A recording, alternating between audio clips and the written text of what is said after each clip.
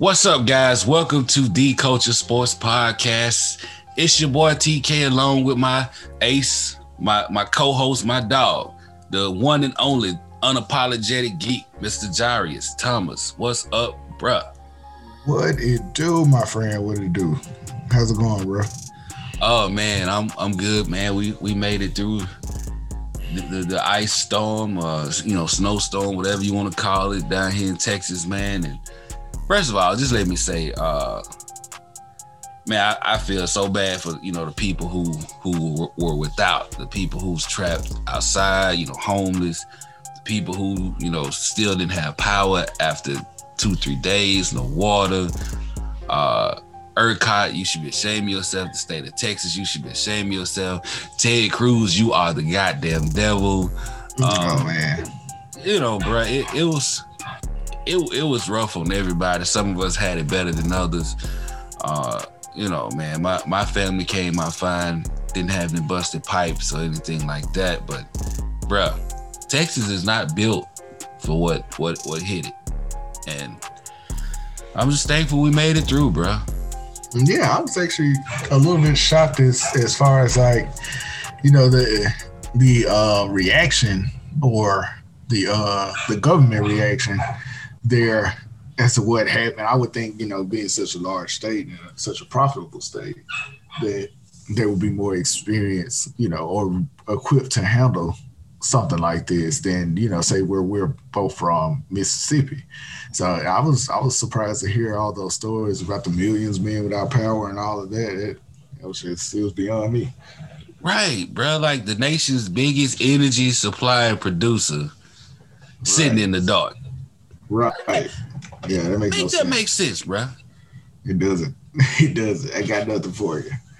Like I said, man, I'm just glad, we getting back to some normalcy, bro. And I hope they learn from this, man, and able to move forward. I know next time I'm gonna hop on a plane to Cancun and say I was dropping my kids off instead of sitting here freezing. Super trash. Super. God damn. Well, what are we doing, man? What are we doing? One thing I can say about Trump is one thing that he kind of ushered in was a little bit more transparency when it comes to politics, which came with a lot more media coverage of all political figures. And you really get to see how shitty a lot of these people are. And that's the one thing I can say that came from his tenure as president. Yeah, I agree, man. And it's because he craved attention anyways. Mm-hmm. So it was all good until they really started coming after you. Then it delved into what it delved into. But that's neither here nor there. And Ted Cruz is trash. So the more you know. Now, you know what else is trash, bro? What else is trash is a lot of the shit and situations going on down in Jackson, bro, surrounding Prime, man. Oh, man. Like, look, yeah. So when it comes to and I know I said before this I was gonna have a little bit of a culture shot about this, but I'll get into it right now. One of my favorite lines from, and as an unapologetic geek, yes, I'm bringing up a comic book, from Spider-Man is, with great power comes great responsibility. A lot of the old heads may know this as to whom much is given, much is required. Both Jackson State and Coach Prime have great power. And as I just stated, it comes with great responsibility. We're in the great responsibility phase of their courtship. And I think it was greatly irresponsible that Coach Prime handled their press conference the way he did. he sat down. He just goes into. He had the kids played well, defense played well, but just imagine, going through all that emotion and enjoying that win, and then somebody tells you that your things have been stolen, and that you didn't get a chance to call your mom or call your kids and share that moment with you, and then he got the game ball and all of that. I have no issue with him being angry. Let me just make that clear. I'm with him as far as, having all of that high drained out of you with news that your stuff was missing, that somebody, broke into your office. I get that completely. The problem comes in the next line where he says, here at Jackson State, we strive for excellence in so many words. I'm not quoting him directly. We strive for excellence. And then he goes into that comes from the players to the coaches all the way to the security staff. So you threw not only the security staff under the bus at that moment, but because you mentioned Jackson State at the top of the statement, you've also thrown the university under the bus. Right. And to quote my good friend Leslie, Jackson State does not deserve that. Jackson State, for anybody that's from Jackson, Mississippi, knows that Jackson State is kind of what is keeping Jackson afloat as a whole in a lot of ways. Between the jobs, between the money that their athletics programs bring in, it's helping bring revenue into Jackson. It's the reason why teams travel back and forth to come in to pour in more revenue into the city a lot of the times.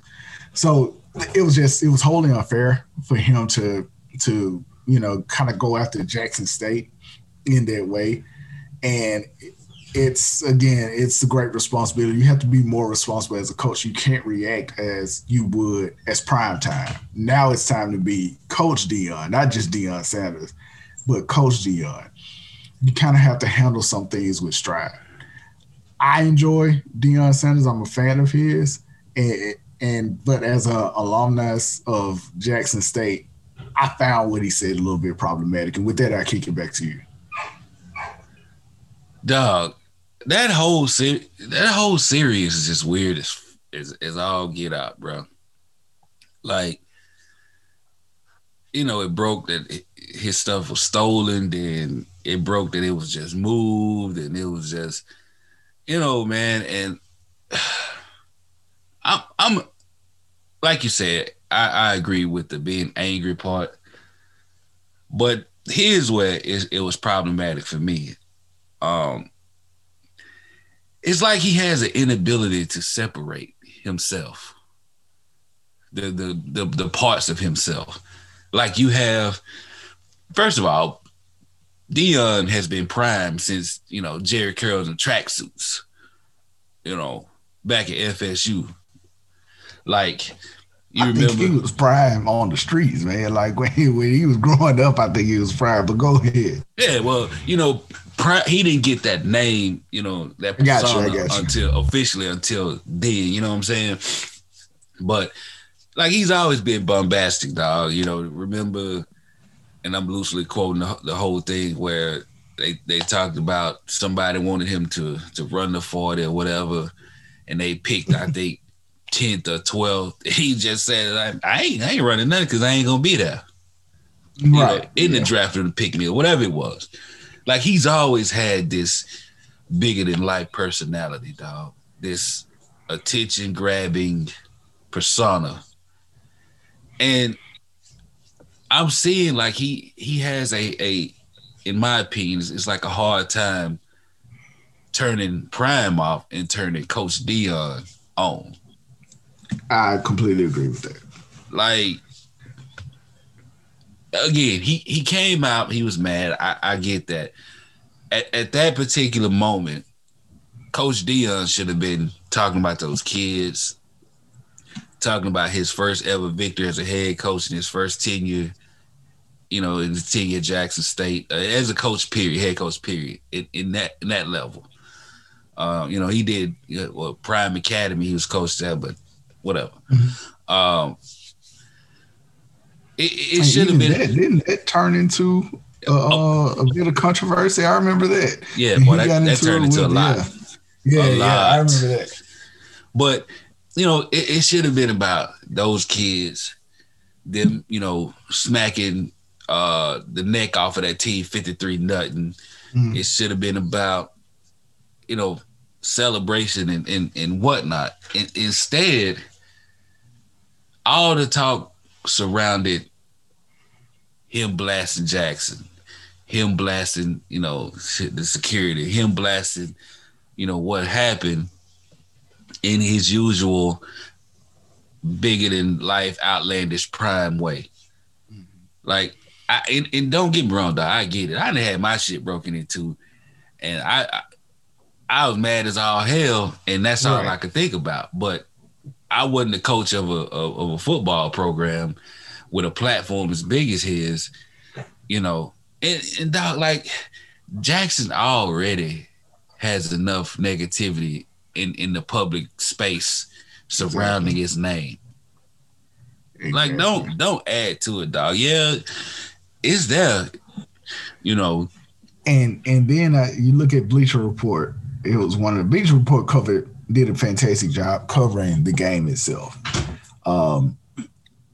There were moments where I had to step away, and I was actually able to keep up with the coverage on Bleacher Report.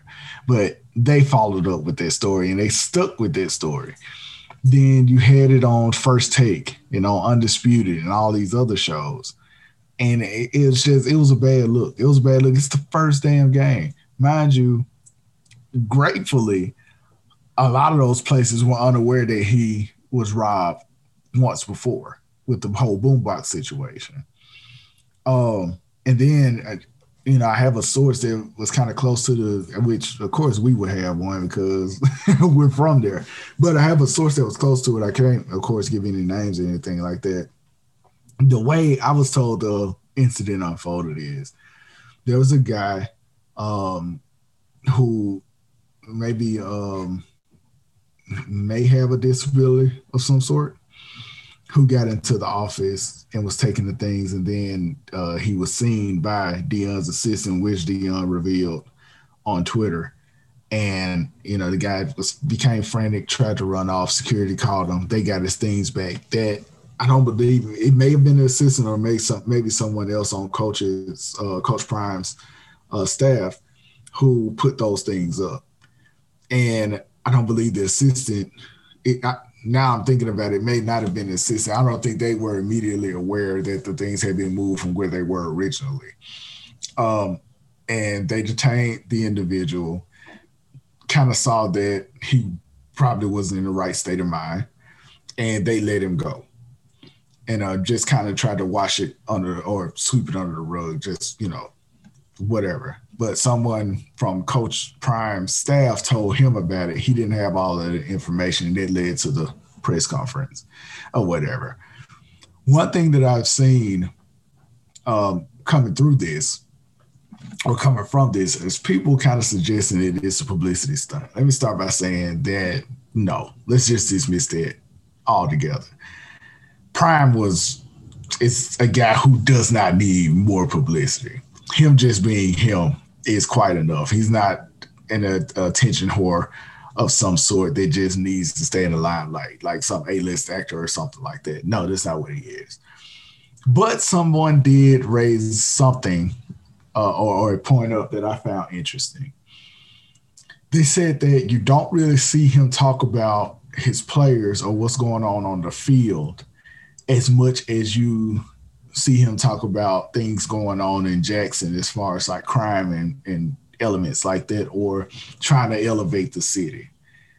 And they're suggesting that maybe he's feeding his own ego and saying, I'm going to be the guy that saves Jackson. And the suggestion that is his agenda is one that I can't easily dismiss, especially when you kind of go over, prior press conferences and discussions and things and quotes that are out there. It kind of looks like it's less about football and more about the city, which that's a slippery slope in and of itself. I'm for Jackson being elevated. Don't get me wrong. I'm just not sure of how for it getting kind of thrown under the bus before being elevated. I'm not sure where I stand on that, because I would more so like for him to embrace the beauty of it. Jackson has excellent cuisine. It's an excellent place, to eat at. There's a lot of culture in Jackson. There's a solid music and rap scene in Jackson. There are so many other things that you can discuss, but the national media usually gets a hold of what? Crime. It's all crime, murder, kill, obesity, all those type of things. And I would love for Prime to use his platform to elevate that if he so chooses to, speak about Jackson more so than to, like I saw an Instagram post, he saw something about a murder and basically said, Jackson, we got to do better. Like, come on, man. Come on. We already know that. And I'm not saying sweep that stuff under the rug. Of course, hold those people accountable, but I need you to elevate Jackson as well in the same breath. I agree, dog. It's almost getting to a point where you damn they gonna go Laura Ingraham on them and like, look, shut up and coach. Like, oh man, not to shut up and coach, man. I mean, dog, 'cause like you said, man, it feels almost like an admonishment, a wagging of the finger to the city and its residents, like day in and day out when you see him, bro. And that's, and I'm not saying that's what it is. I'm just saying that's the sentiment that's growing week by week. Right, I can see it from not just Jacksonians, but Mississippians. Because here's the thing, bro. There was a huge level of excitement first for the city of Jackson and for Jackson State alumni and Jackson State students and players. Huge when he got the job. Mm-hmm. But for those of us who not from Jackson or didn't go to Jackson State, but understand the game and the game within the game, there was a huge level of excitement from us as well. Right. Because it honestly could be a game changer, a life-altering situation if he pulls this off in a major way. Not just for Jackson State, but for HBCUs, period. For, the city of Jackson. And it would have an impact on an economic level never seen before. And like since we talked about it since day one, and I've been saying this, and this, the power of prime, right? Like, first of all, bro, these dudes is on TV 6 times this year. 6. Can you even count 6 times they was on a national platform total, let alone in one season? Yeah, I can. So you got that, and then, like I said, if he wins, dog, now you got it goes to a whole different level, Yeah, especially if he wins like more than one time. Yeah, I'm talking about the whole swag now. If he wins the swag, because I think he's going to be there about 3 years minimum, and if he wins the swag twice, let alone 3 times, what it does for the SWAC as a whole can't even be measured. Right. And then, don't mess around and let him beat 2-3 D1 teams. You know what I'm saying?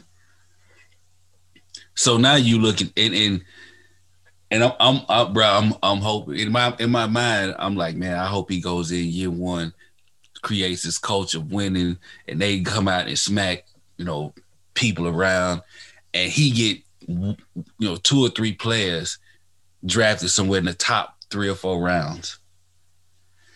Now you looking at the whole landscape of college football he ultimately already being changed. he And had we've seen it happening a little bit now. Yeah, he has the number 84 recruiting class, Right. and and that's a big deal. Like to the point where there's never, or it hasn't happened before, and it's just been a super long time. I believe it hasn't happened before though, where not in our lifetime. School, a non D1 school made it into the top 100 recruiting classes, and he's not even playing with his players right now.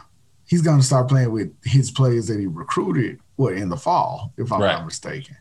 So, I mean, it's a lot to be excited about, but man, we don't need this. We don't need the extra. To me, I would have liked it if he never mentioned it in the press. He just waited. He held everything in, and he unleashed outside of that, but you couldn't get a direct quote. When by unleashed, I mean he only unleashed, how he felt with his inner circle, with his family. And then, like, we may have found out about the burglary or whatever, but then the story ended with, but his things were recovered, and we just moved on. It turned into something it shouldn't have. I agree. I wish it would have just been, he came in, found out about it, knocked the press conference out when you had dog, they had more press credentials down there than at any time. Yeah. He talked about the team, talked about the players, talked about the win. Then when it was all over, said and done with, behind closed doors, he went slapped the hell off, and that was that. Then if it did leak out, okay, they asked him about it down the line, no comment. Exactly. That's nothing to talk about. And keep it moving. Keep it moving. Like, man, you can't show out in front of the company, dog, especially when so much is on the line. And I ain't like that at all. Yeah. Now, but before I get off this subject, I wish them all the best, man, and all the success. I hope they go undefeated and just run through the game and just, and I do hope this isn't a 1 year thing for him, just to show I can coach like who's that? Feinbaum? Yeah. Paul Feinbaum's talking about this is stepping stone. I mean, no shit, dog. Like, let's be real. It's Deion, bro. We know this. We knew this going into it. Come on now. Do better, Paul. Yeah.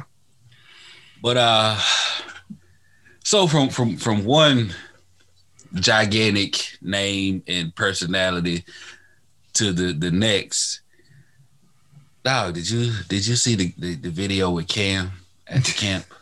Dude, when I first saw that, first of all, I was like, okay, who the hell is this kid? Secondly, I thought they were playing, and going back and forth, but then the kids started bringing up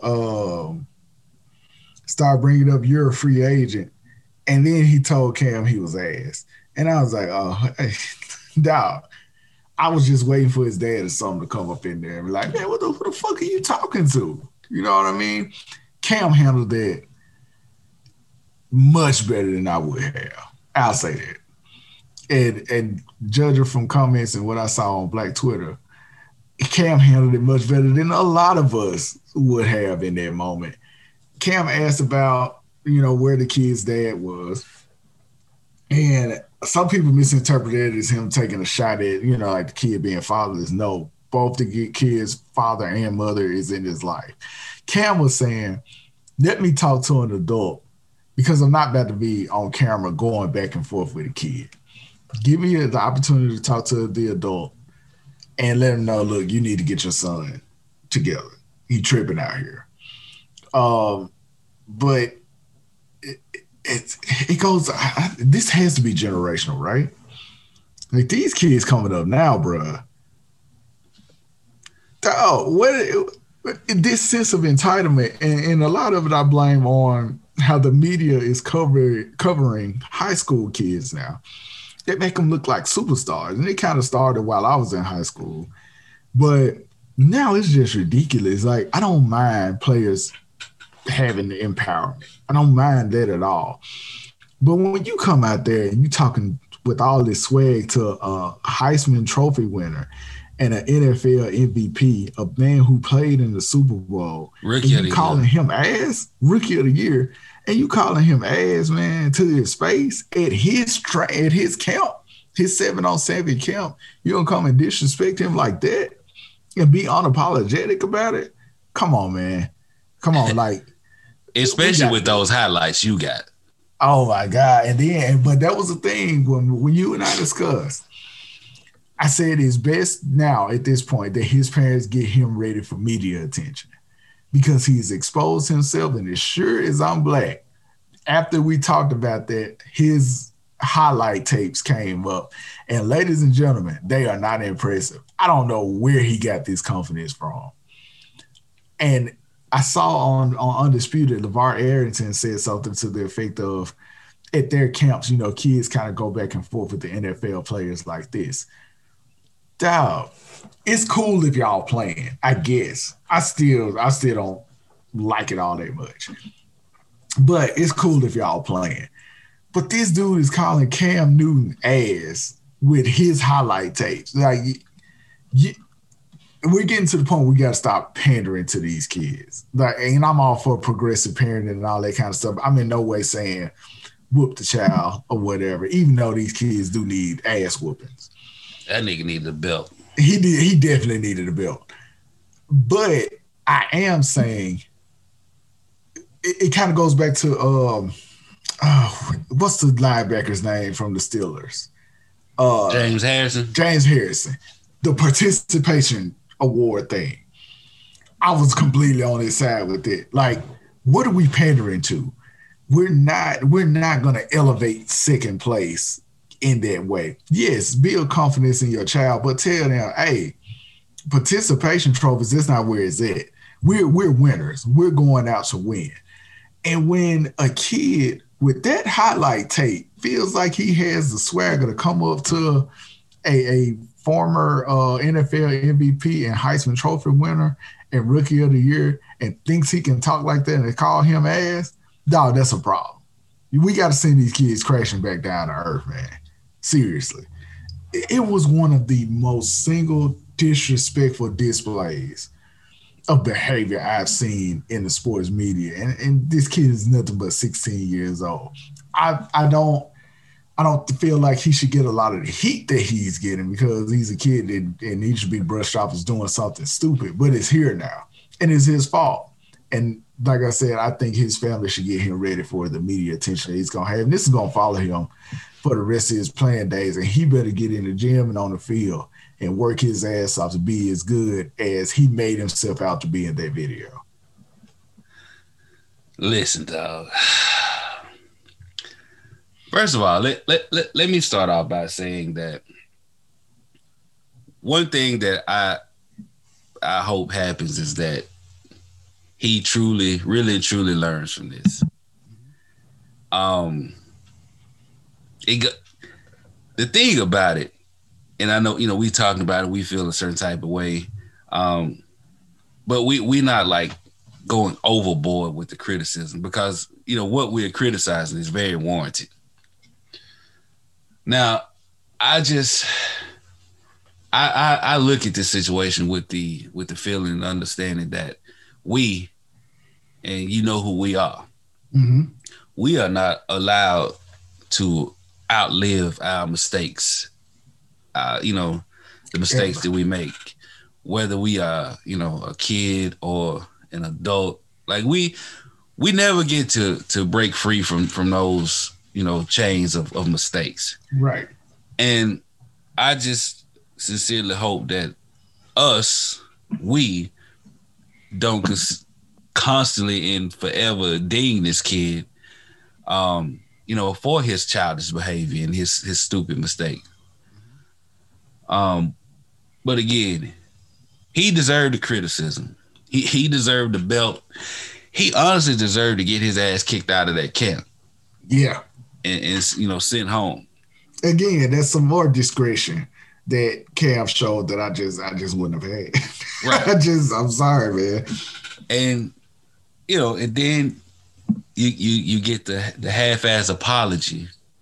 Yeah. There's somebody who wrote for him. Yeah, and whoever wrote that they came out better letting the child write it because, your grown ass wrote that. Which almost makes you think maybe he did, right? Like if a grown up wrote that and thought, this was it, it wasn't. It made it, worse than what it already was. But like you said, man, I hope Buddy gets in that gym.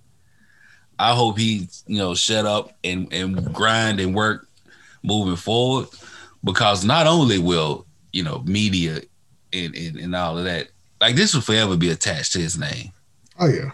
And it can go two ways. It could be like, this is a kid who did this, and this. He had a prime opportunity to learn football from one of the best, and now he's struggling in life. It could have been different if he didn't do this, right?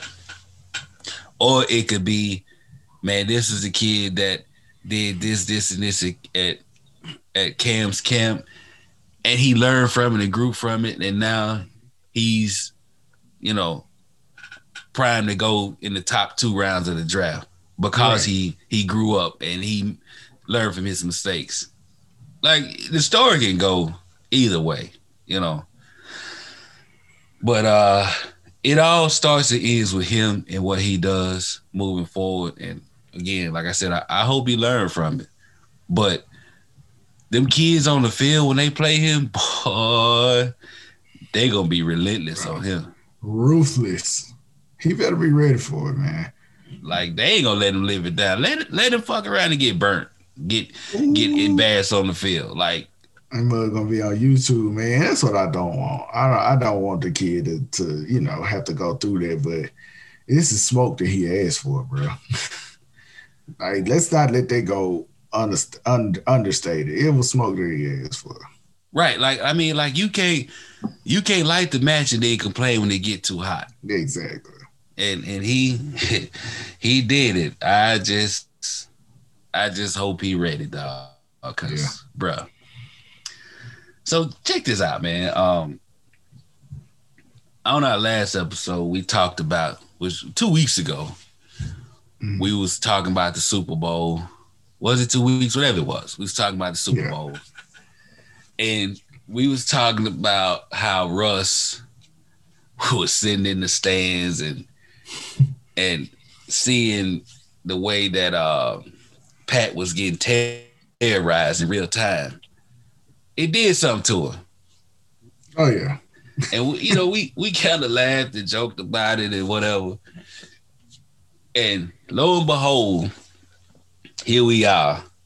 And it's like, you look at everywhere, you seeing like this the dynamic of their relationship, and by them talking about Russ and the Seahawks, it's deteriorated, and like he wanted out, or it's bad.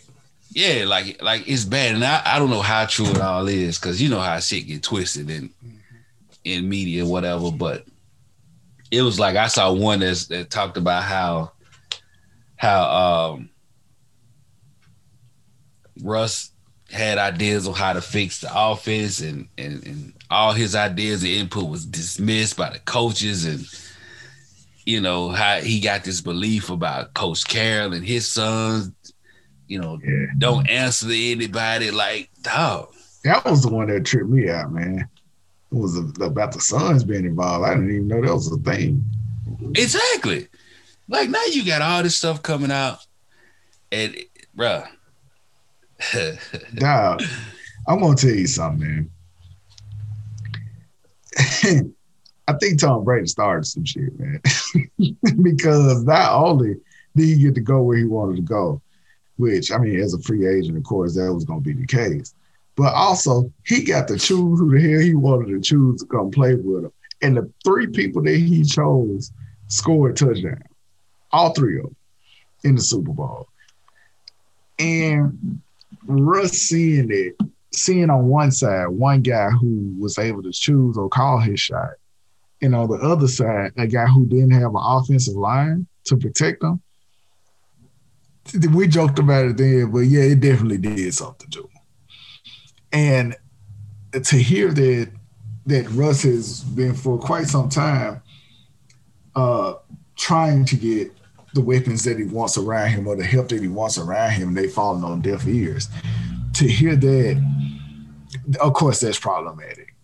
It kind of confirms what we kind of already knew about Pete Carroll, but the whole thing about the Suns being involved, it's lunacy. And with every year, Russ will get, wide receivers and things like that. But his offensive line has gotten progressively weaker. And then Pete Carroll is married to running the football with this weakened line instead of passing it. And if you look at the beginning of the year last year, Russ was killing. Like, he was the early MVP candidate. Yes. That's who everybody had winning. And if you look midway through, they went back to running the ball, and it really wasn't effective. And Russ kept them afloat, but they needed to do more than just run the ball. So he's running an archaic system anyway. And then you hear Pete Carroll and people in the front office and all of that dismissing what Russ wants. Yeah, he had no choice but to go public. What I didn't realize is how bad it was going to get. And like, it's rough to the point where I'm seeing some insiders thinking that a trade is imminent, like within the next couple of weeks. Russ is going to be out of there. The funniest part about all of this, and what kind of makes me feel like this is all true, Russ's camp came out and said, no, we have not asked for a trade. But they followed it up by saying, but if you do trade us, we would like to go to the Saints, the Cowboys, the Bears, the Jets, and there was what? You can just stop right there. That's where we would like to go. These are the trade destinations that we would approve of. I don't know, man. This between him and Deshaun Watson, now it's becoming an arms race to get a quarterback that can get you to the Super Bowl. And we talked about this before. You not only need a quarterback that can get you to the Super Bowl, you really need a quarterback that can beat Pat Mahomes and that Kansas City offense. That's what you need. And the teams that are being listed by both sides are teams that could do that. So I'm going to kick it back to you. Where does Russ end up? Well, you already know where I want him to end up. Absolutely. I'm going to tell you where I don't want him to end up. I think we both had the same idea. Go ahead. Dog, if this man somehow lands in Dallas, Texas. Oh, my God. Like, we'll never hit. We'll never hear the end of this shit, man. Like, ever. We ain't heard We Them Boys in almost 2 years, dog. They been quiet, but as sure as I'm black, if they get Russell Wilson, they back, man. They back, and they back hard. And to be honest, though, they would have some legitimacy with saying they back. Like, I ain't gonna even lie. Russ with that caliber of weaponry and that caliber of line, like if that line stay healthy, dog, that line stay healthy, they top 3. He win the MVP. He'll get his MVP award with that team. That's my worst destination, and the reason why it's so scary is they can't give Dak Prescott that to the Seahawks and some picks. They can only if he signs. Only if he signs. I like the Jets, just like I liked them for Deshaun after you talked to me. I like that one. Chicago, that would get Allen Robinson to come back. And Chicago would immediately be an elite team if he were to go there. The Saints one makes a ton of sense. The Saints should give everything they have to get him. But I'm sorry. What's their coach's name? God damn it. For who? For the Saints. Sean Payton. Sean Payton. his affection for Taysom Hill is going to keep him from doing the right thing and going to get Russell Wilson. I'm quite certain. So his affection for Taysom Hill won't even let him play Jameis, bro. exactly. Jameis is better than him. I don't care what nobody say. Jameis with new eyes is better than Taysom. Exactly. But I don't know. I really don't know where it's going to go. And then it immediately impacts what Deshaun is trying to do, right? Because Deshaun, some of those teams that are coming up are the same. But the last team that's intriguing that you're definitely going to hate, he said he wanted to go to the Miami Dolphins as well. He also brought up the Oakland Raiders, which I hate because then not only would I have Pat Mahomes in my team's division, but I also have Russell Wilson. Listen, man, Deshaun said Miami too. Exactly. I don't want either one of them in Miami. I want them to keep Tua. And not that I think Tua is a bad quarterback or anything like that, but Tua ain't Russ and Tua ain't Deshaun right now. So, like you know, with Tua, man, I expect him to be something, you know, by the time he hit his third year, right? 2 more seasons. Mm-hmm. Miami get either one of them. They doing something. Perennial favorites, right? Within the next couple years, they probably looking at a title. Seriously. Like so nah, hell no. I don't want either one of them down there. But my here's the thing, man. Like people talked about how when Goff got traded and when Stafford got traded, and you know the picks and stuff that they got and the conversation of the teams got for them, those two didn't affect Deshaun. You know, his market ain't their market. But Russ will affect Deshaun because he's 30. What is he, 30? Is he 30? 30, 31, something. I believe so, yeah. He's in his 30s. Just say 30. I can't remember off the top of my head or whatever. But he still has that cachet, dog. He's still Russ. And like we see with Brady almost 60, you know, somebody get Russ and keep him upright.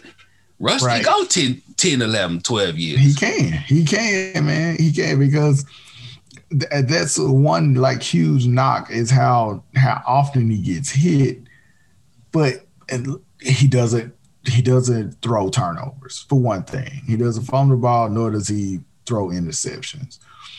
He's avoided a ton of hits over the course of his career, so he's relatively fresh and he has had no major injuries. So yeah, Russ could play about as long as Tom.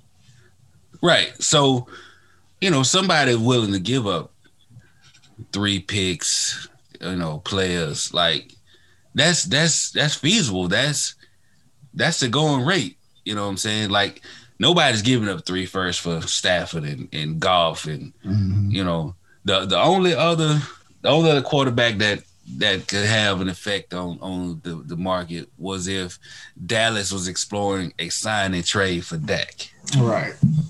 And speaking of Dak, dog, did you hear about God, what's the quarterback that's on ESPN, ex-quarterback?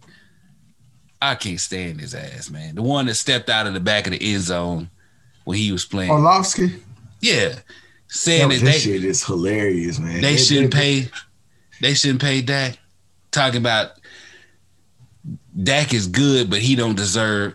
Like, bro, first of all, you don't get on that talking about what another man deserves. Not with your biggest highlight being you running out of the back of the end zone. Nah, you can't get on that. And then, and a lot of what I like is about those former players that have spoken on it. They all lead with, look, I'm not telling nobody how to count their money, you know, or I'm not counting another man's money and stuff like that. That I can respect. And then they get into their opinion. But for you to just flat out say this man don't deserve to get paid, hell no, shut the fuck up, man. Come on, dog. And Dak definitely deserves to get paid. Now, whether he'll get you to the promised land or not, that's debatable. But he definitely deserves to get paid for what he's done for the Dallas Cowboys. But the same as Russ. Before Dak got hurt last year, Dak was like top 3 in everything. Mm-hmm. Yards, completions, touchdowns. So this whole notion that he can't lead you, like the biggest problem he had was Jason Garrett was just terrible. Like let's be real here. Yeah, Jason Garrett was terrible. You know, and to be honest, I'm not too fond of McCarthy neither, man. Like, I don't know, man. I just think about what Dak would be if he had somebody like Sean McVay, or even John Gruden. What he would be. Andy Reid, my God. I can see that. Yeah, like a coach of that caliber, yeah. But McCarthy and Sean Garrett, nah. So check this out. Like Dak last season before he got hurt, bro. Okay, Dak played in 5 games, and in those 5 games, Dak, I'm gonna just go in order from first to the 5th. Dak threw for 266, 450, 472, 502, and 166 was when he got hurt. Damn. Yeah, he was getting it done. They're right. Still losing, but it wasn't because of him. Like, dog, they scored in weeks 2, 3, and 4. Dak led the offense to 40 points, 31, and 38 points. And they lost 2 of the 3. And they barely beat Atlanta 40-39. Oh my God, that game right there. That game, didn't Atlanta go on a streak where they just kept choking away leads and stuff like that? Like, yeah, I remember that first game. It was hilarious. Because Dallas was down big and he led them back. Right. So you know, just this whole idea of people, like, I don't understand the way people trash Dak, dog. Like, even Cowboy fans, like, I don't know what y'all looking at, man. Like, Dak ain't been y'all problem. Exactly. But your defense been the problem. Your play calling been the problem. But I tell you what, I take it in a heartbeat. I'll take that. Nah, I got Herbert. Well, you got it. Y'all got a quarterback. Yeah, we got a quarterback. But like as of right now, if Dallas was to do a sign and trade where Dak is making $35 million a year and we had to give up 2 first-round picks, I would be on that without question. Yeah, I wholeheartedly agree with that. But you know, we them boys fans, whatever. Please don't let him go there. Please don't let him go there, man. God forbid if he won the Super Bowl there. Nah, we would never hit the end of it. Like, had the folks screaming "We them boys" was like 6 years old the last time they won. You know, like exactly. And they screaming the loudest. So I don't want to see it at all. At all. Speaking of not wanting to see something, man, it's a lot of folks don't want to see LeBron win his next ring, bro. Totally. I count you as one of those people. Yeah. No, hold on. I'm not a LeBron hater. I don't mind it. No, come on now. But it's his damn fans, man. It's his fans. They are so annoying. And like, you can't say anything bad about him. You can't be critical. You really can't even say anything. I've seen people get into it while praising LeBron with some of his fans because I guess it wasn't enough praise. But I don't mind him winning another ring. Well, when you look at it right now, and I know the last episode we said we was on Braun watch for number 5. Mm-hmm. that was before AD got hurt. Yeah. And this last week or so, or whatever it was, the Brooklyn Nets have won 4 or 5 in a row. No, they've won 8 in a row. 8 in a row? 8 in a row. 8 in a row. They surging. Up until last night, the Lakers was on a slide.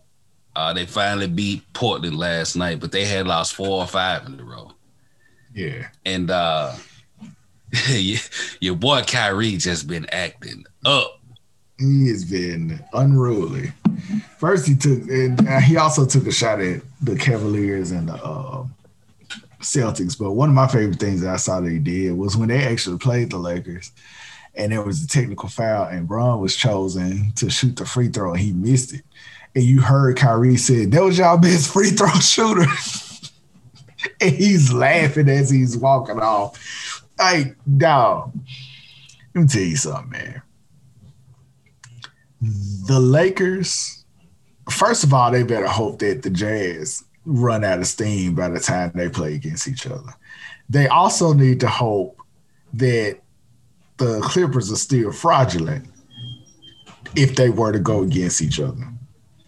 But if they are to make it out the West, if they play against Brooklyn, they need to hope that Philadelphia eliminates Brooklyn. Because if they play against Brooklyn, Kyrie, Harden, and KD are all going to average over 30 points together collectively. And they're going to get blown out. Not because, the Brooklyn Nets are that much better than the Lakers, but because you have two people who hate LeBron so much that they are going to become supremely efficient at scoring for an entire series. The Brooklyn Nets are one of those teams that I have a hard time seeing a lot of other teams beat 4 times, which is the requirement to move on. There may be some times where you get a lot of offense off and you score a lot, but they're getting better defensively. They have so much firepower, and it kind of reminds me of the Golden State Warriors when KD was there. They have so much firepower. It's hard to see all of those shooters have bad games 4 times, which is what you need to beat that team. The Nets look really good right now. And I know it's still the regular season, but people who watch the game and watch the NBA know you can know when something is an anomaly and you know when something is legit, and they look legit and they look loose. They look like they're enjoying themselves. Here's the crazy part about that streak of them winning 8 straight. They also had another streak of going 11-1 against winning teams, and I think they went up to like 13-1 or something like that during this stretch. And they haven't had KD for several games now, and they're still 8-0, which is another point. If one of them goes down, it's kind of like Hydra, right? If one of them goes down, another one steps up to kind of compensate for what the person that's not playing was doing. Harden and Kyrie go together so well. I'm surprised, quite frankly. Harden, the point guard, is criminally underrated. He's able to get those assists off to set up shots, and then he creates his own shot. You can't double anybody. There's another kid, I can't remember his name right now. He's stepped up. And really, they have 4 shooters out there. So even with KD being out, he stepped his game up, and they've been able to go on business as usual. On the other side of that, you got the Lakers. AD, I'm going to tell you right now, and I hope this isn't the case, AD's trajectory suggests that it may be his Achilles. And I know they're saying Achilles tendonitis. What I'm saying is they may have him sitting out hoping that the tear repairs. And it's not completely torn, which would require surgery. But the amount of time that they're saying he's going to be out suggests that this might be worse than what they're letting on. And they don't want him to basically become KD with the Warriors there last year.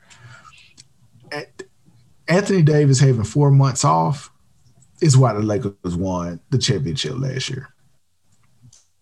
LeBron definitely needed that rest too, but Anthony Davis is one of those players that you see, and it's a matter of time before he's out with an injury. Right. And having 4 months off last season saved them from that. Now we're seeing the Anthony Davis that I was skeptical of when the Lakers first traded for him, and why I didn't too much care for the trade in the first place, even though it did what it was supposed to do, and that was get a championship. I know Schroeder is out because of quarantine protocols. But he ain't enough to just say that team. They need Anthony Davis out there, and he's unavailable. Man, they need help. Like, it's bad. Yeah, it is, man. And I'm gonna tell you, dog. So there's been talk of Blake Griffin, and depending on how you fall on the fan of LeBron James or not a fan of LeBron James, really molds how you feel about Blake Griffin. Yeah. Like Blake ain't dunked in 2 years or something, bro, or whatever it was. Like, the man can't dunk a goddamn donut right now. And there's talk of him possibly joining the Lakers if Detroit trades him or get rid of him or whatever. And the LeBron fans that I know says, well, Blake ain't the Blake of old. Blake is just old Blake. And he may be able to help, 10, 12 points, but it's not going to be much of an impact. Those who can't stand LeBron, you get he needed other superstar. Man, the dynamic surrounding this man is just amazing when it comes to the amount of arguments and back and forth. But that being said, them niggas need help, dog. Yeah, dog. A lot of it. A lot of it. Like, this isn't the what year was that versus Golden State where Love and Kyrie went out and he had that dynamic finals run. They still lost, but where he was putting up all those points and just looked like every bit of the great player that he was built to be. This year ain't that year, dog. It's not. And this ain't it, Chief. Yeah, like people talking about the MVP, and every year for the last, I don't know how many years, 10, 12, whatever, 13, 14, Bron's name has been in the conversation for MVP. And honestly, rightfully so. Like, it's been years he could have got it that he didn't. And, he should have got it. Right. But, like, this year, I don't even have him top 3. Really? Yeah. Like, it's just something different, man. Like, and don't get me wrong, he's putting up his numbers. Like, he's 25.7 and 8 and 7 or whatever it is, which is pretty much his career averages. He's slightly down from last year, but I don't know, man. It's just something seems off this year that I'm not seeing in years past. Gotcha. Yeah. But that nigga need help, dog. Yeah, he need a lot of it. Like, and then the West is kind of strengthening itself again. The Warriors are quietly good. The Suns are quietly good. Like, I'm not saying those teams will beat the Lakers, but there's some teams over there that would. Don't get me wrong. There's definitely some teams over there that would hand them an L. Then the Clippers, without the expectations in the limelight, they're thriving the way they're supposed to be. Like, that's a series that, by the way, we didn't get to see in the bubble, that if it came back around, the Clippers probably would bounce them. For real. especially if AD is not 100%. I'm not going to agree with that until I see playoff P. Oh, God. Layoff P do his thing. Like, listen, man, he's balling so right now. Dog, let's take a second to talk about Paul George for a minute. He should be, first of all, he should have had a couple rings at this point, which how good he is. He's so frustratingly good and so frustratingly docile that it's disheartening. He should be every bit as good as LeBron is. Seriously, he should be every bit as good as LeBron is. He should be mentioned in the same sentence with LeBron, Kawhi, KD, and all those guys. Like, I don't understand it. I don't understand it. He should be getting off with no problem. But he's not. He's not. And when you get him in the biggest stage, which is the playoffs, he shrinks, bro. He just freezes up. I don't know, like, I don't know what it is. Depression, I don't understand expectations. It just confuses the hell out of me, bro. And I like Paul George, man. But until you show differently, you can't expect anybody to feel differently about you. Exactly. And that's just, it's not a knock on Paul George, but again, dog, you can't run around giving yourself nicknames you can't live up to. Exactly. That's the real problem. You can't. You can't. Speaking of problems in the NBA, man, before we get out of here, have you seen the Jeremy Lin situation that's going on? So I heard a little bit about that. I heard about it on Twitter where they were saying there are hate crimes being committed against people of Asian descent right now, and nobody's talking about it. And I didn't get to go into a deep dive, but then I saw what Jeremy Lin said. So maybe you can bring me up to speed. So basically the G League is, and I didn't even know he was in the G League, dog. Yeah, I did. That I knew about. Like, talk about somebody who went from the top to just out of the nation's consciousness so quick, bro. But you would think that he would be good enough to be on the actual Warriors roster, though. Because he would fit well. Yeah, he would fit well with them to me. But I don't know. I'm not a coach. So the G League is opening an investigation into Jeremy Lin's statements that he had been called coronavirus on the court. What? During games. What? Yeah, dog.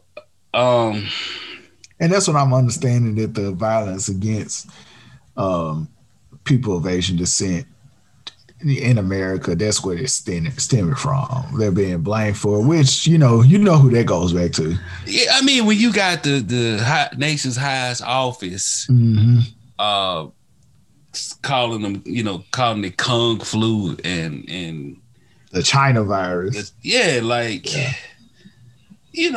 what can you expect? Like, it's COVID-19, the coronavirus, and like you said, you got Toupee Fiasco talking about some Chinese virus, dog. Dude, Toupee Fiasco is fantastic. Like, you know what I'm saying, bro? So I get it.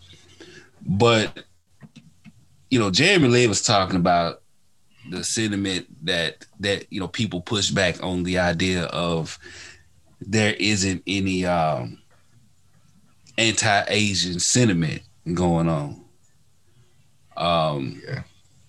And he was talking about the stereotypes of Hollywood affecting their psyche and all of that. Yeah. So that's sad to hear, but go ahead. Yeah, listen, man. As somebody who's been black for 42 years, I get it. Yeah. Um, it's man, I don't like being an asshole, dog. You know, but honestly, bro, I really don't feel any type of way. Like it's not something that I've seen, personally. Mm-hmm. But I mean, he feels what he feels, and I I respect how people feel. I try not to short change people on their feelings or their experiences because I don't want people telling me my own personal feelings and experiences aren't valid. Right. My whole thing is like, what can they do? Like, you on the court, somebody calls you that, punch his ass in the mouth and be through with it.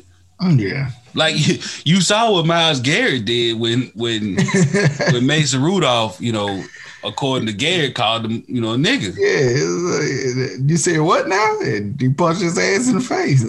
Right. Like if you feel some type of way, then but at the same time, like what are you expecting, to get out of it, especially when you got some of your own having anti, black sentiment and anti Mexican sentiment. Like, yeah, it's gonna be hard for him to drum up support from a lot of people. Right. For being called that on the court. Like, that's some in-person shit you handle, dog. Yeah, exactly. To go from that to in this statement, talking about like the different facets, of it in America. Like, I get it, because like we fighting the same fight, man. What I don't like is people taking the Black Lives Matter movement and everything and kind of is like, so are y'all gonna act the same way about stuff like that? You got these races like, see, black people aren't the only ones that's going through stuff, and that's what I don't like. But I hope that the investigation, if it yields something that's actually there, I hope that it's dealt with. And I feel assuming Jeremy Lin is telling the truth, which I think he may be. I feel for him, and just being a black man in America, I want justice to be served. However that's measured in this situation. Right. My whole thing is like what I've been seeing with this in this last day or two is like, listen, you can't compare being called this on the court to what basically amounts to public lynchings with what we've seen with the cops and black folks, and like, I'm sorry, man, but we are not the same. Yeah, there's levels to everything, and I'm not discounting what you're going through, but I mean, I just, like I said, man, I've been involved in situations where somebody has called me nigga, and it was on site. Yeah, that's it. Yeah, that's my advice for them. Next one, do it. Let them know. Yeah, and move on. So, I think there was something else that we talked about before we press record here, man. Tell me what Adrian Broner is up to. Just like you kind of concede to me when it comes to the NBA, I concede to you when it comes to boxing. So what's going on with them? So listen, man. Mr. Can Man. AB, he been out the game for 2-3 years, man. Last time we saw him, he was asleep, wasn't he? Yeah. and Pacquiao slept him. I forget who else slept him. Then, he went to court and the judge slept him. But he had a comeback fight, man. And dog, he won this fight, okay? congrats to him. I watched that whole fight, man, and I could see how he could have won because he actually from like maybe round 7, 8, 9, 10, possibly 11, he boxed. He showed flashes of the old Adrian Broner, man. First 6 rounds, he was just docile, wasn't punching. Mm-hmm. I think dude had like a 4-to-1 punch ratio on Broner. Dude was, tearing his body up. Later rounds, Broner came back, but the problem was the scorecard, dog. Like they had this man unanimously winning, and one scorecard I think was like 117 to 110. And when I tell you that was one of the biggest head scratches I've seen in a long time. Now it's so bad that other boxers was like, "Come on, bro, come on, Showtime, come on," like boxing's had a problem for so long, man. Like, dog, him winning that fight in the manner in which he did was just a black eye, in my opinion, for boxing because. Like he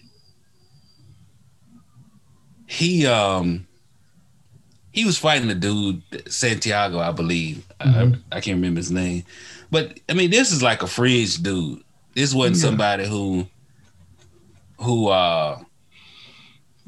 Santiago, Giovanni Santiago. He wasn't somebody who you would think is this we give Adrian Broner, considering his history and his accomplishment, any type of problem, even with the layoff. Yeah. He was a fluff fight. Yeah, like, dog. Santiago landed 207 punches. Broner landed 98. And the scorecards is 117 to 110, 116 to 111, 115 to 112. And I just don't get it, man. And leading up to the fight, Broner did his rounds interviews talking about, he's changed and he's, he stopped drinking, he's concentrating on boxing, and he's all about making his comeback and getting himself right and yada yada yada. And I was like, hell yeah, I'm glad to see that because I'm a fan of Broner's. At least I was, a huge fan. Soon as he win, he get to the interview desk. My boy said, "Tonight we popping bottles, having sex, and cashing checks." And I said, "Damn, he's still there. This nigga still there. He's still there, man. He's still there. Like we talking about prime time, nigga. AB, bruh. I think we got robbed of a AB Floyd Mayweather fight though. I just want to see the shit talking leading up to it and how that was gonna be. God damn. Listen, man. Floyd would have destroyed Broner. Oh yeah, easily. Like it's a journey. Yeah, like and Floyd. Listen, man. I've said this a long time now. I think if Broner would have, it seems as if he wanted to be more like Floyd than being himself, and I think that's what got him. Even in his last fight, man, you could see elements of Floyd trying to counterpunch, and rather than attacking and using his jab and all of that, he was trying to be a counterpuncher, dog, which I don't think he really is. Mm-hmm. But it was a terrible decision. Yeah, but he's a bigger name, supposedly a bigger draw, and he it wasn't even a big fight, man. Like to be doing all that, no. Yeah, it was like only almost 300,000 viewers to this fight, bro.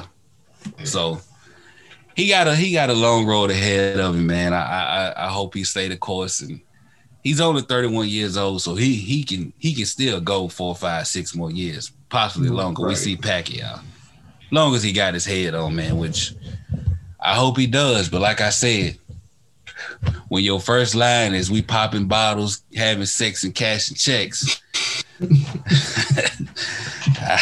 outlook ain't that good. I don't know, bro. I just don't goddamn know. Now, speaking of not knowing, bro, Tiger had an accident, bro, and from the pictures of it, it's amazing that he survived, man. Like, it is, man. It is. He only got out with what? Some compound fractures or something like that. You know, with the leg injuries. I read a article that said that he survived because he was wearing his seatbelt and how solidly constructed or whatever the vehicle he was in was. And bro, whoever the vehicle maker was, if I'm them, I'm paying whatever I got to pay to get him involved. Like, I'm taking full advantage of this, and you know, that's the capitalist in me speaking. But like, them saying this, was, the beast. Yeah, them saying that was like the biggest form of advertisement you could ever get, bro. Right. You know, it helped save the life of one of the biggest stars ever in history. What I'm gonna just hop on real quick with this is, and you know, I'm glad Tiger's safe. Let me just start by saying that. Oh yeah, that's the only reason why I'm saying what I'm saying, because it's not life threatening. Is it? Are we in a situation where we're really having a question of whether he plays again? Because not only is it leg and a compound fracture, for anybody that doesn't know, that's when the bone breaks to the point where it pierces through the skin, that's rough. But the multitude of back surgeries also makes me just question, like, okay, is he gonna bounce back from this? Because he was already in a questionable state as it was, but with these injuries, man, I'm just not sure about it. And then the thing about the back is your back never really gets better. You don't fix a bad back. But along with this, I'm just not sure about his outlook as far as playing again. Now, according to him, a source said that he is determined to get back to the links, dog. The source said that Tiger said that he doesn't want his career to end like this. So if there's any way at all that he can continue playing golf, he will, unquote. So, I mean, he's already fixated on getting back. But like you said, you know, with his back being what it is, and, you know, the fact that he has rods in his legs and screws in his ankle and in his foot, and like the recovery time could possibly be like an Alex Smith situation, man. Exactly. Year and a half, 2 years. I mean, granted that Alex Smith playing a contact sport, so him taking longer is understandable, but I don't know, man. I would love to see it, but at this point with his injury history and the severity of what he just went through, it would not shock me if Tiger was out and maybe, you know, hit the senior circuit one day and just, you know, playing sparingly throughout the year. I just don't see him being Tiger. You know what I'm saying? Yeah, me neither, man. Me neither. And it's sad. I need to watch the documentary that HBO did. Me too. I heard it's really good. But like when you look at the golfers that are coming up now, like they look at him as some kind of father figure. Like he's the reason why a lot of people got into golf. He's the reason why black people got into golf, to be honest with you. Yep. I hope he bounces back because it'll be a hell of a comeback story, and I'm all for a comeback story. But it's not a good look right now. I openly admit that. Yeah. Again, man, we wish you the best, Tiger. Speedy recovery. Absolutely. I personally hope to see you, back being a competitive, golfer, back to, winning, and I hope he can come back, get him 2 more majors. Yeah, and really just me too. Solidify it all. So, that's what it is, man. We've reached, probably my favorite part of every conversation, man, which is what we like to call the culture shot. And I'm gonna let you kick things off with. Well, now you know what I want to start this one, man. Go ahead. Mine is gonna be short and sweet.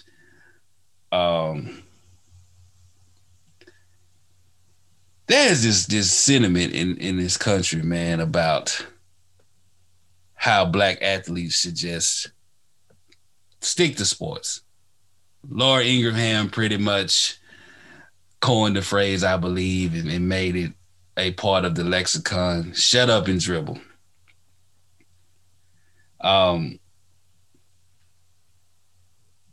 hate that shit. I honestly do. Because what I don't understand is these people feel like somebody who's a celebrity athlete who pays millions and millions and millions of dollars in federal taxes and state taxes because they pay tax wherever they play at. They have no right to talk about politics and the nature of politics. And, I just don't understand that shit, man. So you got a AC Milan soccer player, and I don't know how to pronounce his name. I really don't care if I'm being real. If Zlatan Abramovich or whatever.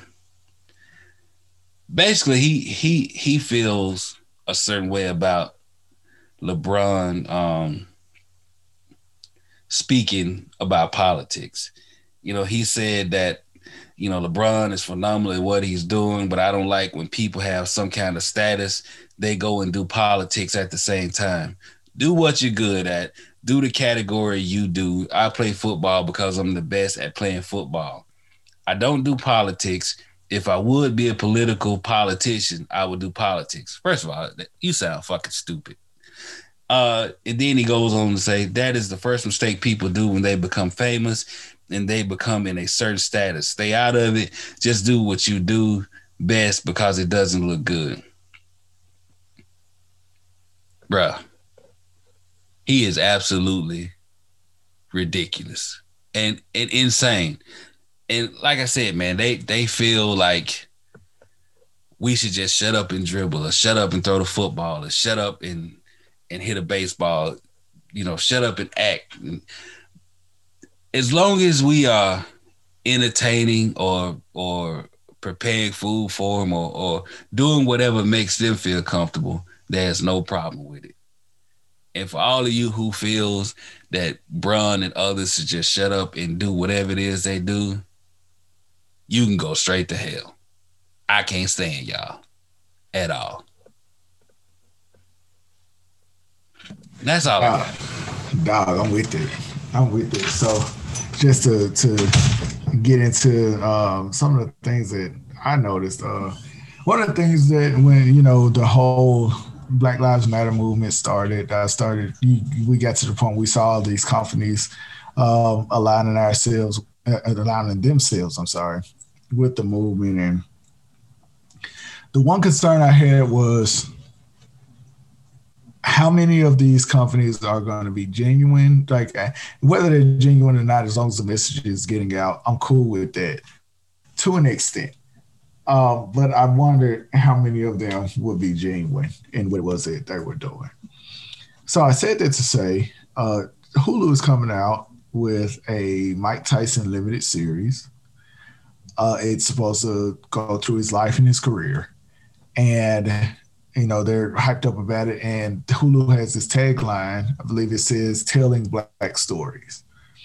They advertised, or not advertised, but they came out with their intention to do this limited series during Black History Month.